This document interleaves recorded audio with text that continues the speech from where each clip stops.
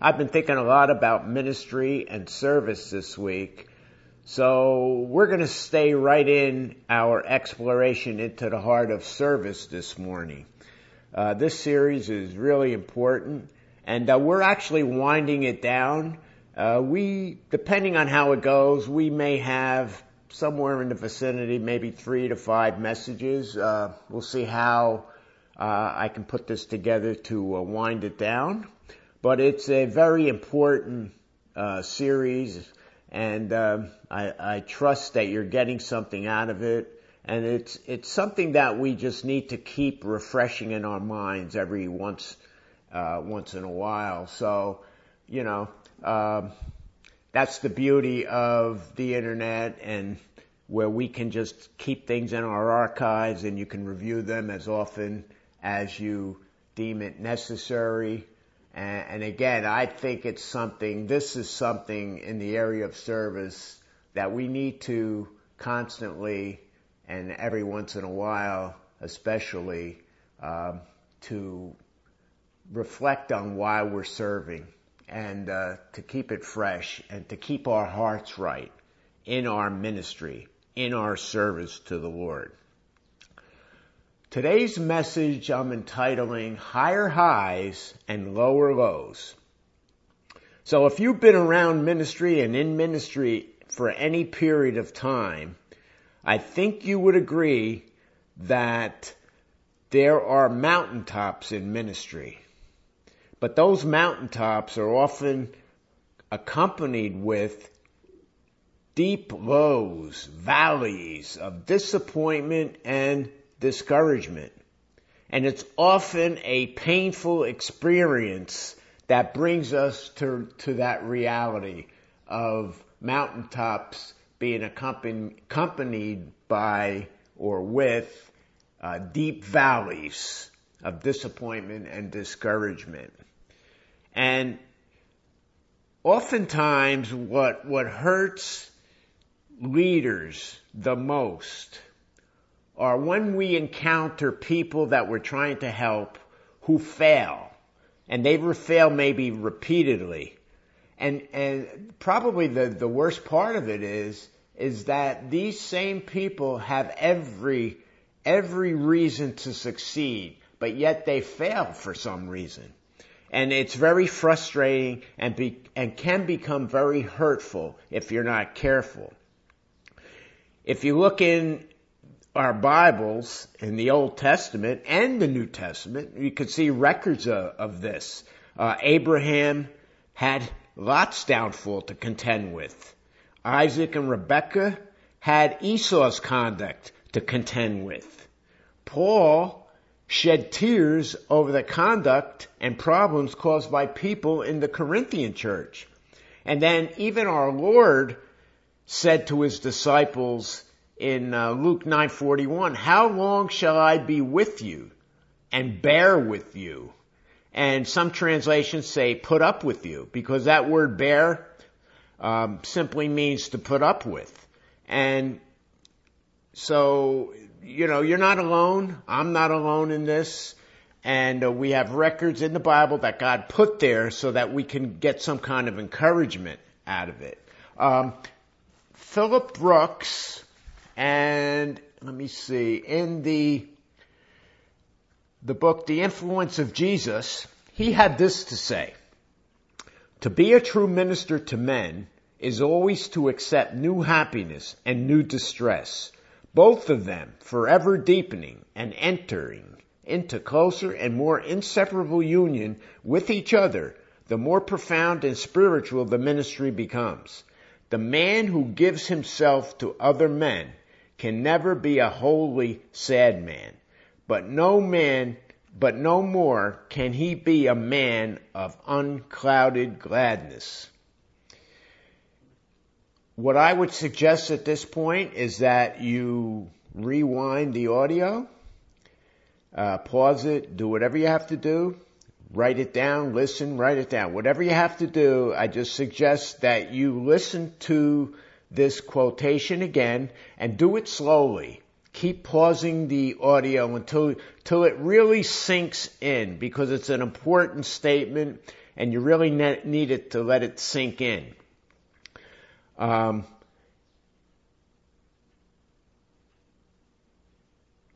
Because what'll happen is you are going to encounter your Lots and your Esau's and your Judases. And when these things break your heart, when these people that you encounter break your heart, and when you start to think about and ponder upon the question, is it worth it all to serve the Lord?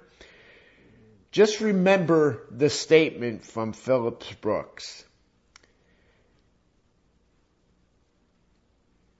Ministry means deeper depths of sorrow and higher heights of joy, and they often come together. And we don't need to go any farther than Moses. I mean, he no sooner he led his people out of Egypt. What did he do? What did he hear? He heard complaining. They were thirsty. Then they were hungry. They did nothing but complain and complain and complain. The Lord made bitter water sweet. He sent them manna from heaven. He brought water out of a rock. But yet, when Moses stayed too long on the mountain, the people became impatient. They asked Aaron to make them a new god. And what was the result? The golden calf, the sensual orgy that accompanied it. And we see that record in Exodus 32. But how did Moses react? He exercised courageous leadership as he dealt with his people's sins.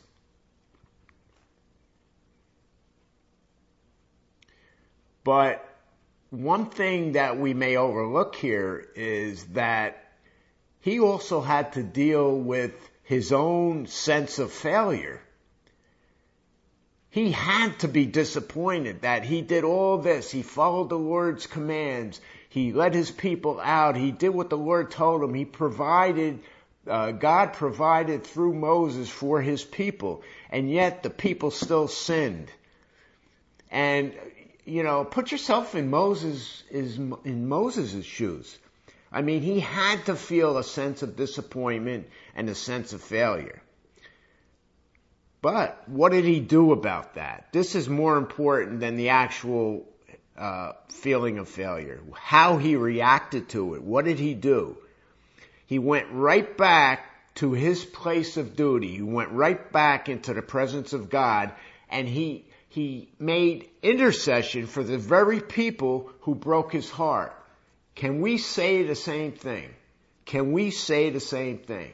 So we need to look at this record of Moses and how he handled these people. I mean, I don't know that we could get any people worse than he encountered. His people, God's people, who did nothing but complain and complain and complain again.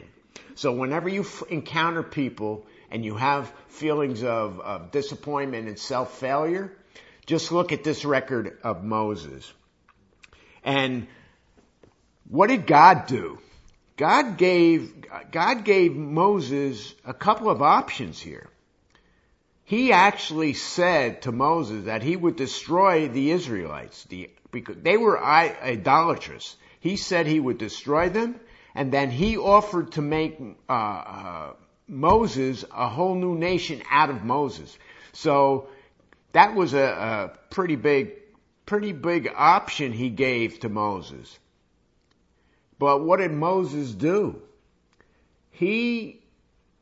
Moses, unlike many people today who would use someone else's failure to promote themselves and to promote their own success, Moses didn't do that. He refused to use somebody else's failure to promote his own success.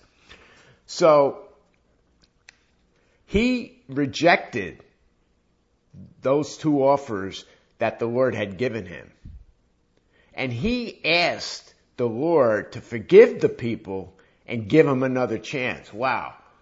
Can you say that you would do the same thing? Can you say that?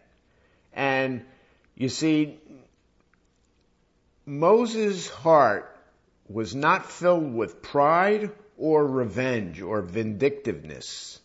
Instead, God saw in Moses' heart, he saw humility and forgiveness. In Exodus 33:18, it says that when Moses was discouraged because of what the people did, he entered into the presence with God. He communed with God and he prayed, please show me your glory. Exodus 33:18. And you see, all throughout this service, what have we been trying to put forth? That no matter how much we fail or how much our people fail, the only thing that really matters is giving glory to God. That is the first and foremost priority. Giving God glory. God has to get the glory from our ministry and our service to Him. You see, Israel, in their sin, they gave Moses every opportunity to glorify himself. To glorify himself. But he refused. He refused to do that.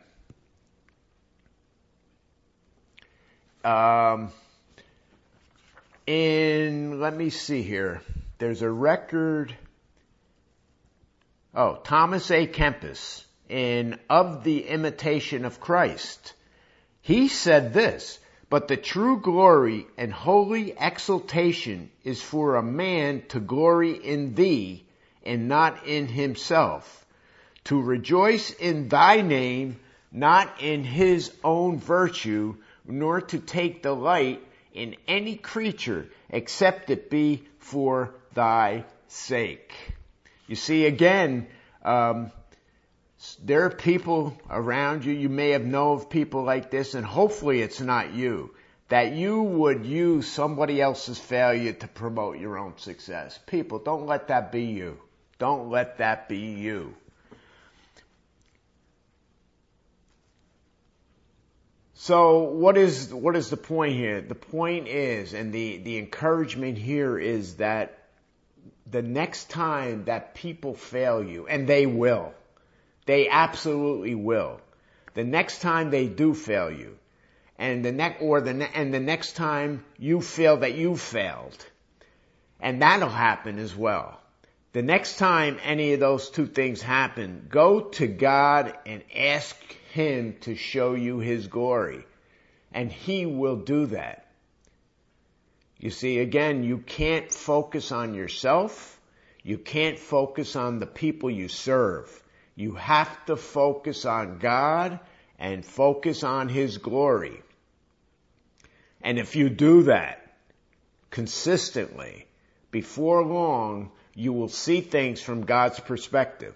You will get the perspective that God wants you to have, and you'll be ready then to do what He wants you to do. There's also a record later on, after Moses, centuries later, in fact, in 1 Kings 19:4 and in 1 Kings 19:10. Well, let me say this first, then you can go to that record. Elijah went to the same mountain that Moses went to. He was also a servant of God. And he also was discouraged because the nation of Israel failed him. Elijah, however, was ready to hand in his resignation. And that reference I gave before, 1 Kings 19:4 and 10, it says, it is enough, he complained to God, now Lord, take my life. For I am no better than my fathers. I have been very zealous for the Lord God of hosts. I alone am left. Now that is a starking contrast to what Moses did. Moses was heartbroken because his people deserted him and they lapsed into idolatry. Elijah was discouraged because his people didn't really rally to his side when he defeated idolatry. But each one of those men, Moses and Elijah, handled their hurts differently. Moses saw the glory of God, and because he saw the glory of God, he found encouragement. And he absolutely needed to get back and serve his people.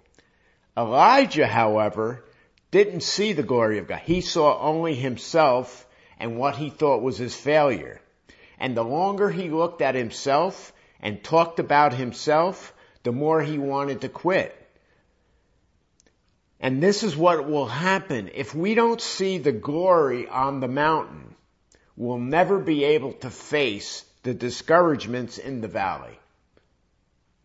Let me read that one again. This is such an important part of it. This is the core of this message today. If we don't see the glory of God on the mountain, we'll never be able to face the discouragements in the valley. So people, don't be Elijah. You have to be Moses. Isn't it interesting that in Matthew 17, 1-8, when we see the Mount of Transfiguration, isn't it interesting that Moses and Elijah are both there? The disappointments that they experienced in life were compensated for after death. Moses finally made it to the promised land, and Elijah finally saw the glory of God on the mount. It wasn't the fire from heaven.